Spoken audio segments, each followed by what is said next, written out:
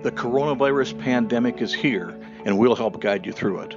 The news about COVID-19 is changing daily. Keeping you up to date each morning with developments, this podcast will give you our latest news and some ideas of what to expect moving forward. Daily at herald-review.com.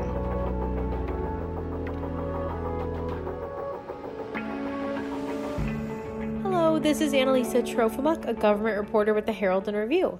I hope you're all having a great start to your week. In today's podcast, I will go over what was discussed in the most recent COVID-19 informational video put together by Decatur city officials. We have some developments in Christian County, and at the very end of this podcast, we will go over local case numbers. You can find all of the reporting mentioned today in the print editions of the Herald and Review and online at herald-review.com. Today's resource highlight is on how to make a face mask. Masks will be mandatory for all residents above the age of 2 who can medically tolerate a face covering when in a public place, Governor Pritzker said. This will go into effect as of May 1st. The Herald and Review offers a comprehensive guide with illustrations that includes everything you need to know about how to make a face mask. This guide is free to read, as is all of our coronavirus coverage, because we have dropped the paywall. In local news, Decatur staff put together informational videos every Monday, Wednesday, and Friday. In yesterday's video, officials talked about ways to help local businesses. Crystal Temple, a health educator with the Macon County Health Department, and I hope I'm pronouncing her name correctly, offered tips on how to help small businesses. Her tips include follow the business on social media and share their posts, pre-order items, buy gift cards. The Herald and Review has a directory of local businesses for the gift cards. Take advantage of online ordering for businesses that are open, including local restaurants. Editor Chris Coates reported the state case numbers for Monday.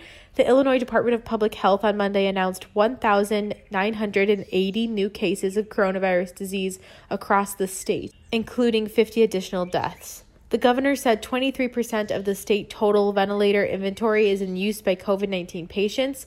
Pritzker also talked about downstate infection rates. 2 of the top 5 counties by infection rate, Jasper and Randolph, are downstate. Jasper and Monroe counties have the top 2 rates of death per capita, Pritzker said. In regional news, U.S. Rep. Rodney Davis plans to host a teletown hall with State Rep. Dan Brady, a Bloomington Republican, on issues related to COVID-19. The event is 2:30 p.m. Tuesday, so today, on the Congressman's website. To participate, visit rodneydavis.house.gov, Davis's office said. During the teletown hall, Davis and Brady are set to take questions from constituents.